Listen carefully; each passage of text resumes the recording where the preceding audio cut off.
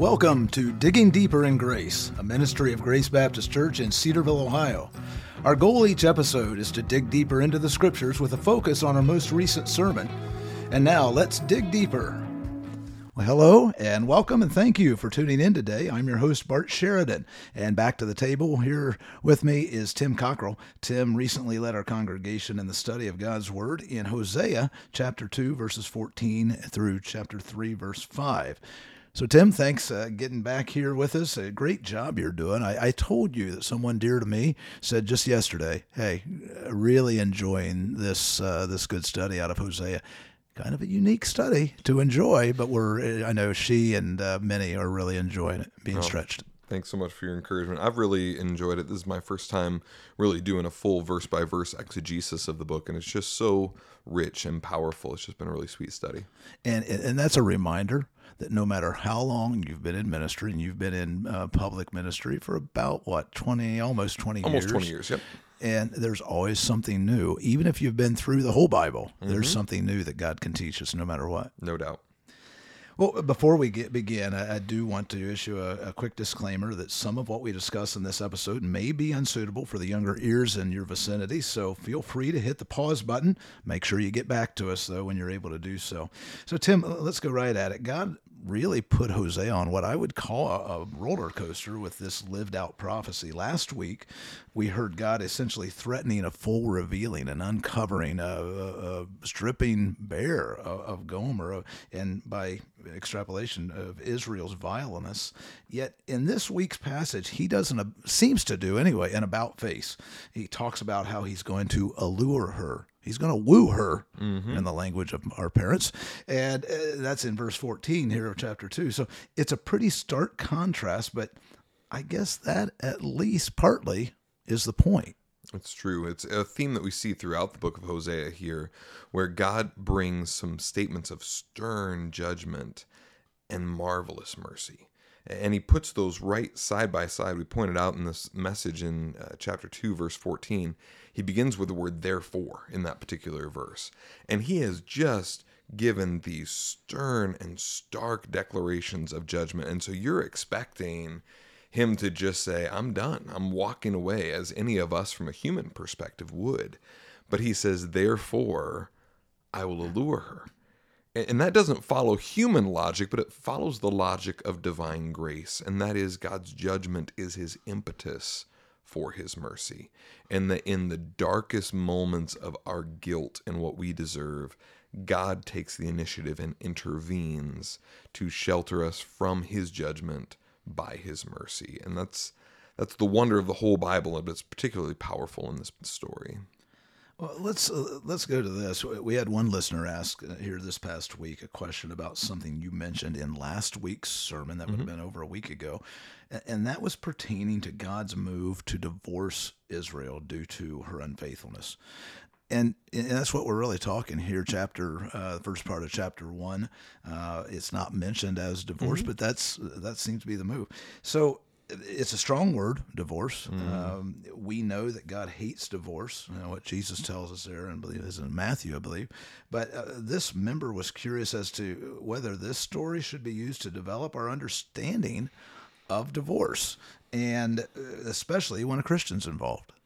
It's a great question, and I want to answer it carefully because I think there's two dangers that we need to avoid. The one is to take it too much of a paradigm-shaping story, and the other is to just chalk it up to essentially a parable. I think what we do see for certain is that these covenants, even a covenant with the Lord, is not necessarily that it can't be dissolved. That God clearly says, I divorced her. That when the terms of a covenant are broken, even if one member is unconditionally committed to it, it still can be broken in a way that leads to separation.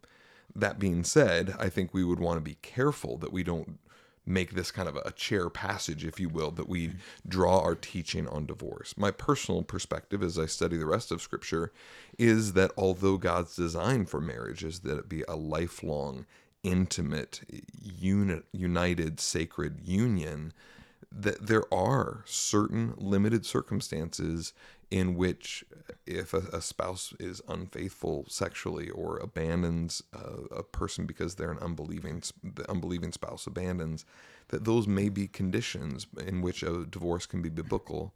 And so we can acknowledge that in this case, Israel was spiritually unfaithful, and God says, I'm divorcing you, which I believe is consistent with then the teaching that Jesus has in Matthew 5 and Matthew 19 and elsewhere.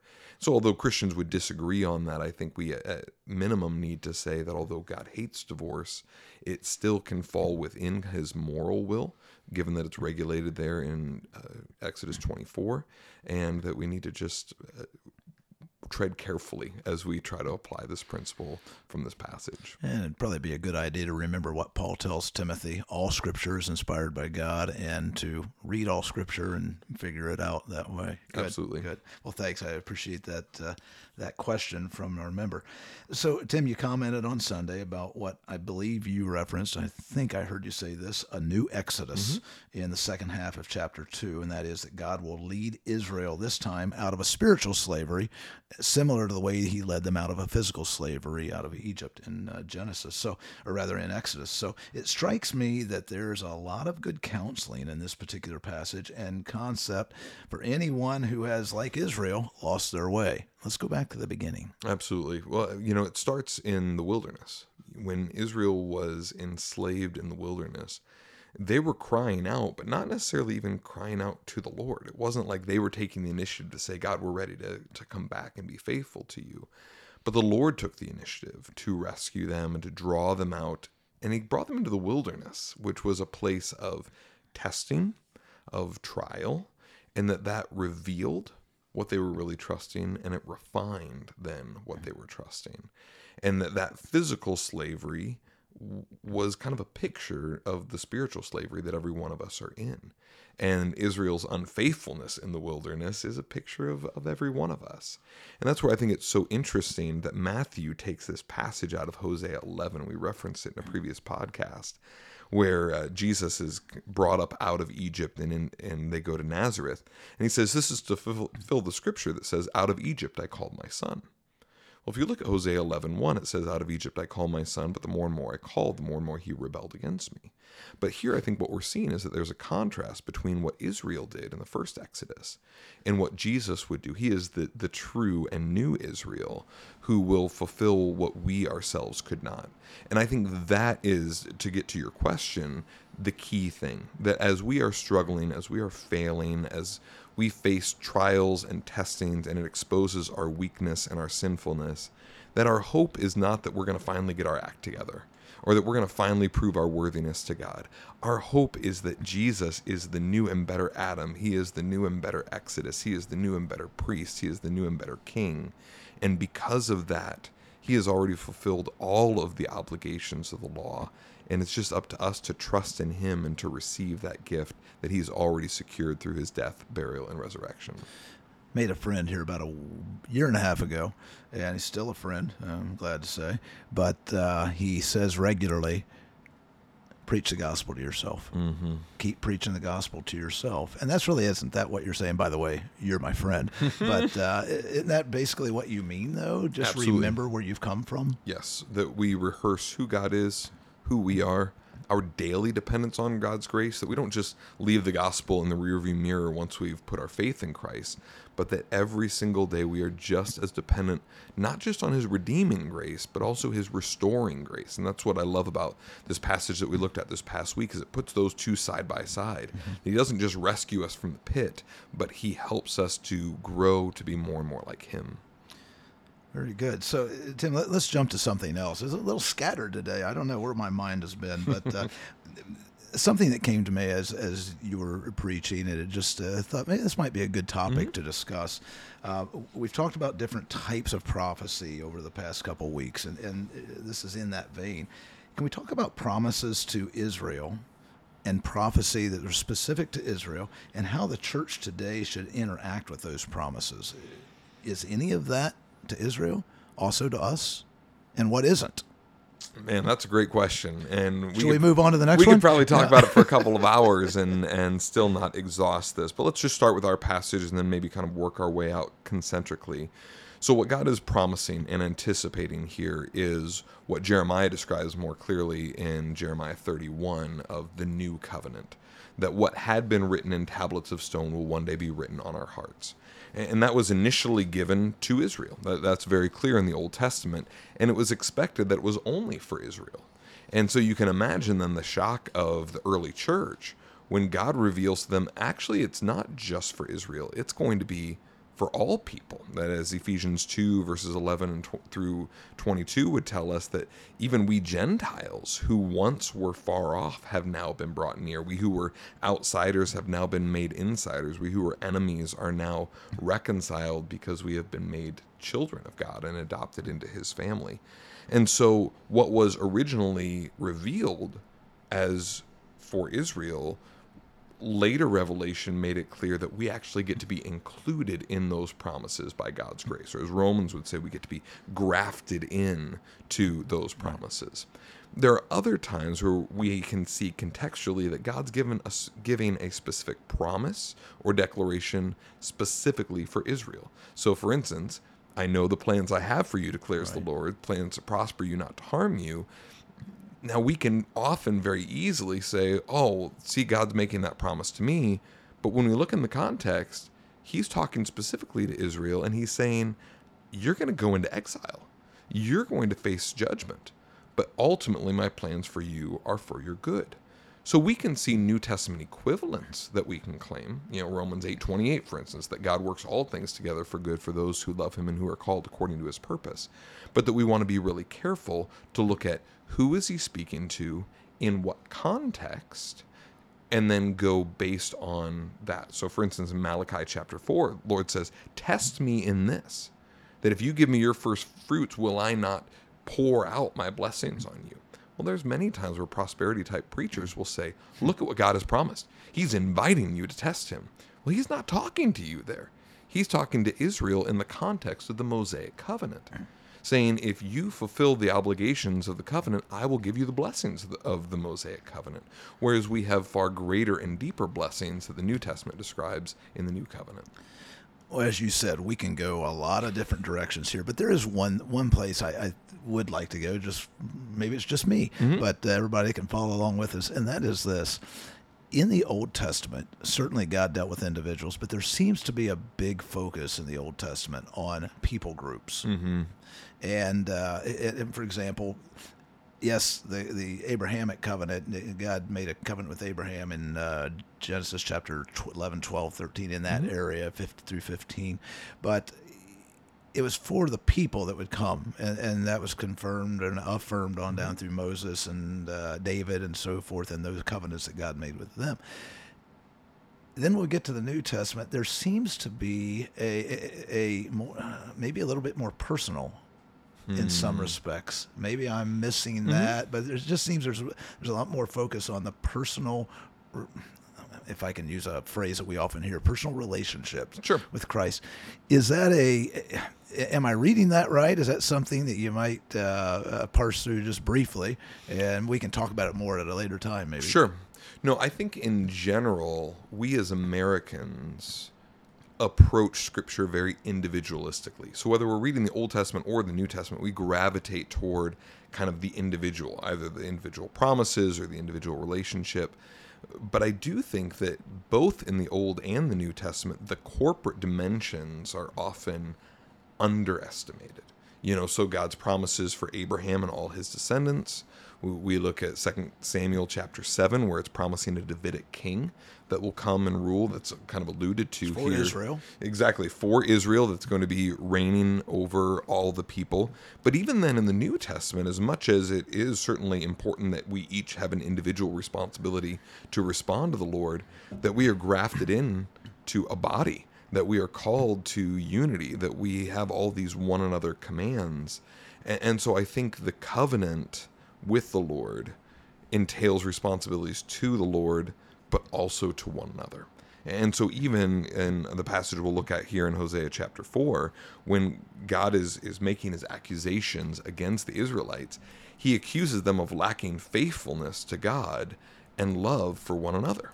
And so there's the horizontal as well as the vertical dimensions, and the New Testament equivalent of that would be, what's the greatest commandment? That you love the Lord your God with all your heart, soul, mind, and strength, and that you love your neighbor as yourself. And so I think both are a key aspect of what it means to be in covenant with the Lord. Good. And there may be maybe down the road we can talk more about this idea of covenant theology and our Presbyterian brethren and Sure, how absolutely. It'd be good to understand what other people believe. Okay, so I can't help but think we're talking here about a marriage that is truly in dire straits, certainly between Hosea and Gomer, and certainly then God and Israel. And by the way, we have talked about God and his bride Israel. There's another visual that we see in the New Testament, Christ in the church, that maybe we can talk about sometime too. But can't help but, as we're talking about marriage, there's no doubt somebody sitting in the pew at Grace Baptist Church, they're hurting. Their marriage is failing. It might be due to at least one of the spouse's sins of unfaithfulness, or whether that person, even if that person has repented, there's still a lot of hurt there. I know every situation is different, Tim, but are there some basic things that you might encourage or counsel couples with or individuals with in these types of situations, since we're this close to it? Yeah. Let me maybe start with a broader statement, and that is when we think about the way that unfaithfulness affects a marriage, our mind immediately goes to sexual unfaithfulness. And that's right and appropriate. That's certainly what we've seen here in the story of Hosea and Gomer. I think what we need to begin by acknowledging is that every one of us are idolaters. We are spiritually unfaithful. And so even if someone has not been physically unfaithful, let's say in a marriage, we all have something that captures our mind, our heart, our attention, that we love, trust, and obey rather than God. And so there's a place of humility that begins by acknowledging my unfaithfulness to the Lord, and therefore to my spouse, by virtue of the thoughts that I think, the things that I say, the things that I do, the things that I don't do, are going to lead to brokenness and pain and distrust. And that's a part of God's plan and design for marriage, is that we sharpen and shape each other. And that as I sin against my wife and as she sins against me, and as we learn to forgive and extend grace and receive grace, we come to understand and know the gospel more and more. And so we talked a little bit already about preaching the gospel to ourselves every day, that for whatever spot you're in your marriage, that's a good foundational principle to remind yourself of, I need the gospel. I need God's saving grace. I need his transforming grace. But now let's talk specifically about someone who has been affected by, let's say, the physical unfaithfulness of a spouse. Now that could include something like pornography. That could include a physical relationship. It could even include an emotional affair, if you wanted to call it that, where someone's heart begins to be drawn away by the allure of something new or different that promises satisfaction or security. I think as we understand the message of the gospel and the unconditional love that God has given us, we want to stand ready to forgive. But we don't want to cheapen forgiveness. Sometimes people imagine forgiveness as if it's just, oh, it's no big deal. Oh, I already forgave you. You didn't even need to ask me. Well, forgiveness is a relational thing. And to forgive someone is to absorb the weight and the debt of what they have done. And some of those beautiful pictures that I've seen in Christian circles are times where a spouse has been sinned against, perhaps even in these types of severe ways. But rather than prosecuting their spouse or walking away from their spouse, they work to redeem that relationship. And it's hard work. It's messy. And I have some people very close to me that have walked these roads.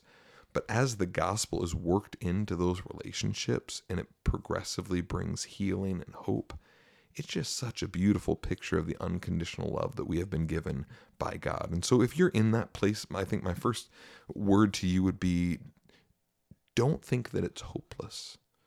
God is in the business of doing miracles, which includes softening hard hearts, opening blind eyes, and transforming people who had been running headlong toward dead-end roads to turn and return to him. I would say, secondly, seek good counsel. Because in the moment, often people tend toward one of two extremes. They either minimize it and say, oh, it's no big deal, and they don't really deal with the depth of the hurt that is there, or they react so strongly to it that they maybe could either overreact or too hastily react in ways that then they sin because they've been sinned against. And so just surrounding yourself with good counsel is going to help you be on guard against some of those seeds of bitterness, but also to process through the forgiveness and the reconciliation in healthy ways. So those would be just a few things kind of off the top of my head, but it's refreshing to me that the Bible doesn't shy away from these raw realities that we deal with. As you've already mentioned, it makes it a little interesting. We've got all the kids in the service through the month of July. Barb Hunt has mentioned that next year she hopes that our summer series is a little more kid-friendly. But all that being said, it intersects right with where we really live. It reminds me of a discussion, I believe it was you and I had here on the microphones, and that was maybe during our Habakkuk process of going through Habakkuk, that 3-chapter book that we often forget about or don't even see, but talking about what is faith. And in these times, not relying on our feelings, because the feelings are strong at times like this. All we want is what we want. Both sides, the one who is sinning and the one who is being sinned against. And if we really look at what God says faith is in the scriptures, and of course, we all think obviously of Hebrews chapter 11. Now, faith is the substance of things hoped for, the evidence of things not seen. If we stop relying on the feelings and rely on the truths that we know to be true, even though we may not be feeling it, that's where we start. Right. But we can't deny the feelings Absolutely. either. And I know that's not what you're saying, Absolutely. but I just think that's important. I think, at least in certain circles, the idea has been that good Christians just put on a brave face or just pretend that things are okay. And I think what we want to do is tether our feelings to truth, or to use a different analogy, we don't let our feelings be the engine of the train, but rather they have to be the caboose. And so they're real, they're even raw at times, but we are leading our heart rather than letting our heart lead us. And putting those feelings down and not dealing with them is not good for the sinner. It's not good for the sinned against. Absolutely. We've all seen that at different times.